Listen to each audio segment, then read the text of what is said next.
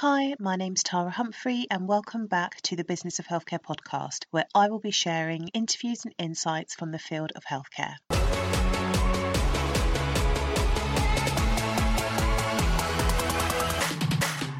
The Business of Healthcare podcast is brought to you by THC Primary Care, where we provide operations and project management to primary care networks. If you are a clinical lead or a practice manager and your primary care network to-do list is growing by the minute and you could do with an extra pair of hands to deliver some of your projects and network-based services, I would absolutely love to help you. So come and check us out at www.thcprimarycare.co.uk. Now let's jump into this week's episode.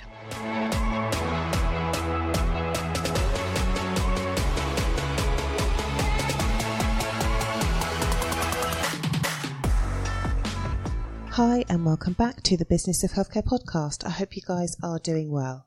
So in this episode, I wanted to share with you some conversations and some insights that I've had with my clients this past week because I think it's going to be really helpful for you guys.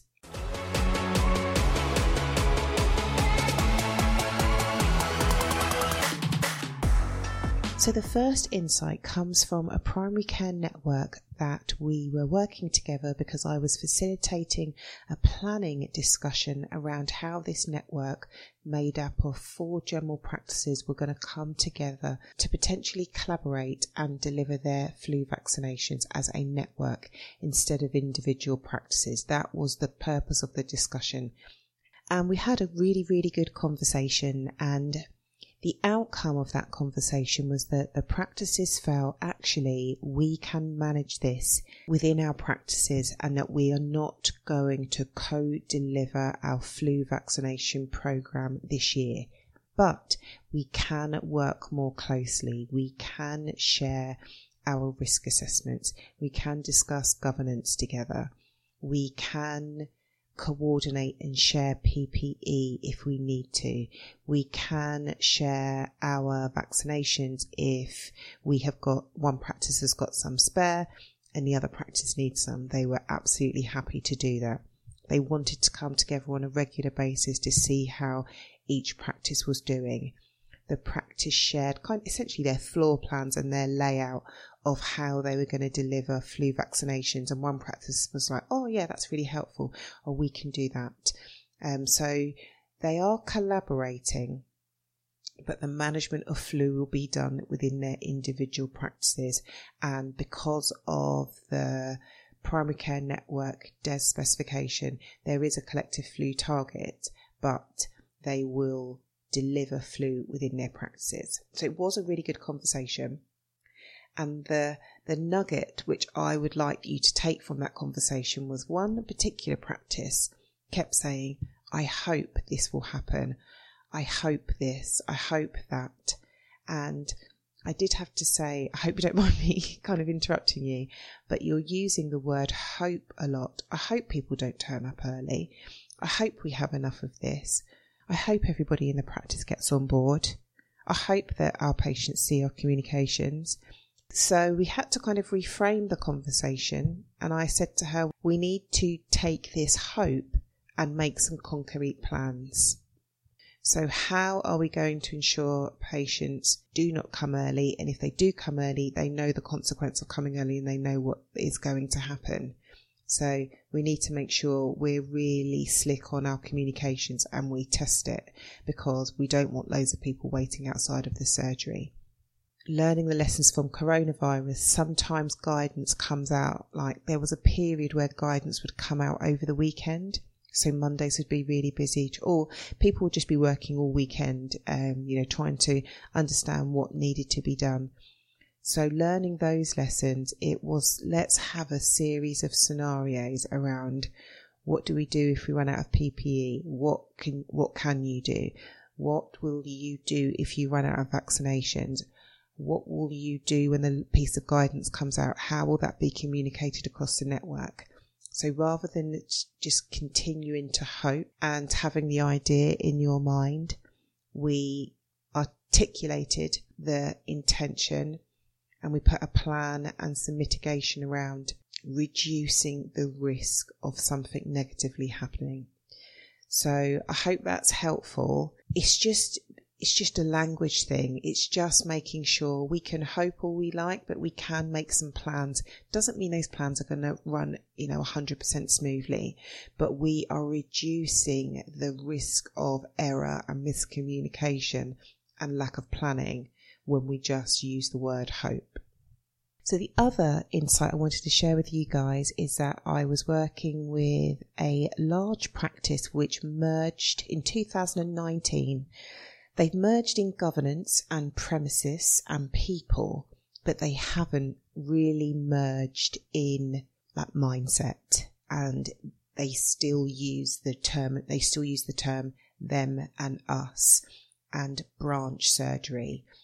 So we had a really, really good and powerful conversation, and we used a technique that comes from a lady called Nancy Klein, and it's the technique time to think, where there is uninterrupted time to think. What we said was, when thinking about your merger, what has gone well? And then they would have 2 minutes of silence, and they would write down what they thought had gone well. And then each person in turn got, it was between 1 and 2 minutes of uninterrupted airtime to share what they thought had gone well.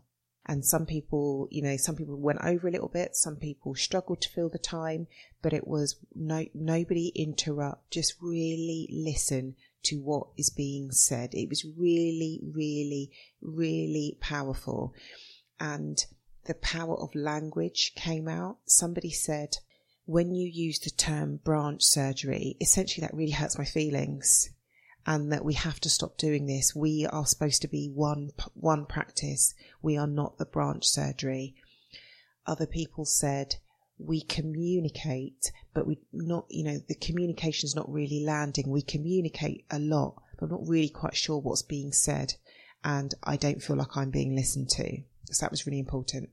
A GP partner said, we underestimated the emotional impact of this change, and that when things went well, it wasn't because we were deliberately trying to be mean and be, disruptive. It was, we underestimated the process of change, the emotional impact of change, the importance of communication. And it was really, really, really, it was a really good session where people said, I don't think I'm being listened to. Within that session, people were listened to. And so, even there were periods where we all just sat in silence. And it was like, I didn't realise that.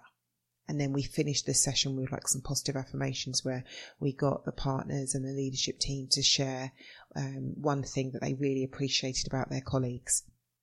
If you guys within your practice, within your organisation, if there is a bit of conflict, if there is some underlying tension, having a session, it doesn't have to be facilitated, where you each take some time to, pose that killer question. And that may be what is working well. We also pose what could have been done better. Pose that killer question, set a timer, get everybody to write down their thoughts. We did this obviously virtually. And then take it in turns. Probably is helpful to have a facilitator, but you can have a facilitator from, like within your network. It's really, really powerful. Time to think, time to talk uninterrupted is really, really powerful. But then you have to then act on what is being said and what could we do differently? What is coming up that we could do differently? What project, what initiative? How do we get this practice feeling like we are one and not one practice is taken over the branch surgery? So we're going to be working with that practice for hopefully another 6 sessions. So it was really, really good. It was really good. And it was really lovely at the end to see smiling faces. And, people kind of said, like, wow.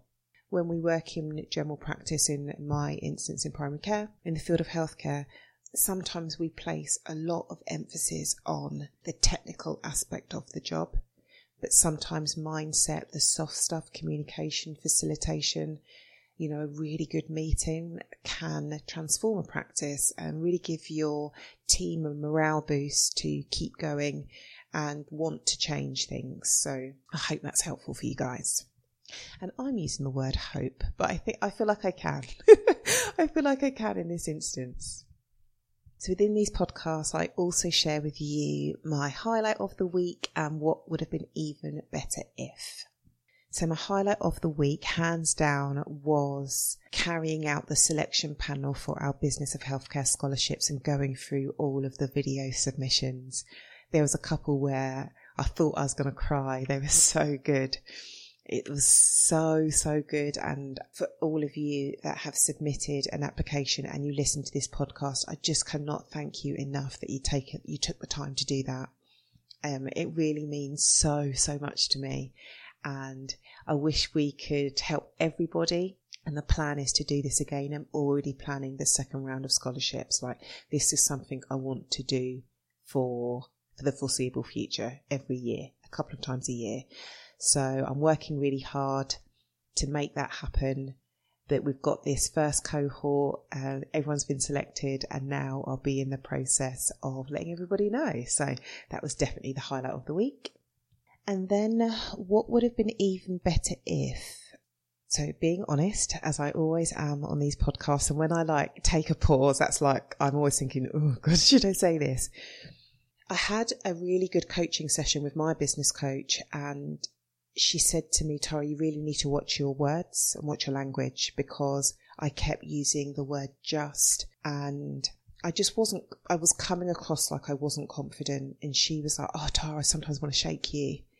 You've got so much good stuff here. Why don't you believe it? And I think that is my imposter syndrome came out big time. And what would have been even better if I just stopped and just took a pause and really thought about what I was going to say. It's the words you tell yourself, I'm just this, or I'm not good enough, or I don't know. I spoke with somebody the other week who I really wanted to work with, and at the end of that conversation I thought, Tara, if I was them, I would not want to work with me, because I didn't come across as confident. I really downplayed all that I have achieved and was just like, well, why do you want to work with me? You don't say that to a potential client. You don't. What would have been even better if would have been that I had spoken more positively about myself and my achievements. And we all do it, and that's why I'm sharing it with you. We all say just. I was having a conversation with a friend who, she's won so many awards. She's doing absolutely amazingly. And even she was saying, oh, this person has really taken so much time to help me, little old me. I can't believe he's got so much faith in me. And I was like, stop it. Stop saying it like that, like you're a small, little girl. You are a GP partner. You are an award-winning GP partner. You're a clinical lead for X, Y, and Z. Yes, he's helped you. And yes, that's great.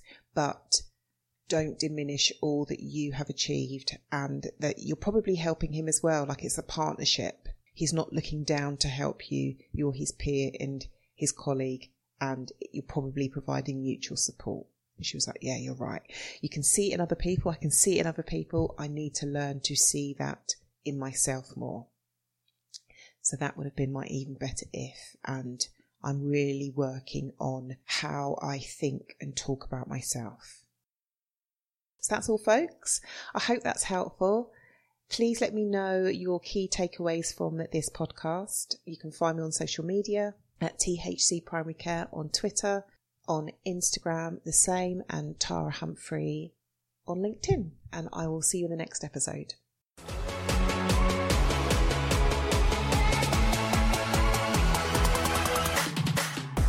Thank you so much for joining us, and if you like what you hear, it would be great if you could give us a shout out on social media. You can find me on Twitter at THC Primary Care, on Instagram again at THC Primary Care, or on LinkedIn just look for Tara Humphrey. And if you really like it, it would be great if you left us an iTunes 5-star rating and review. And I will see you in the next episode.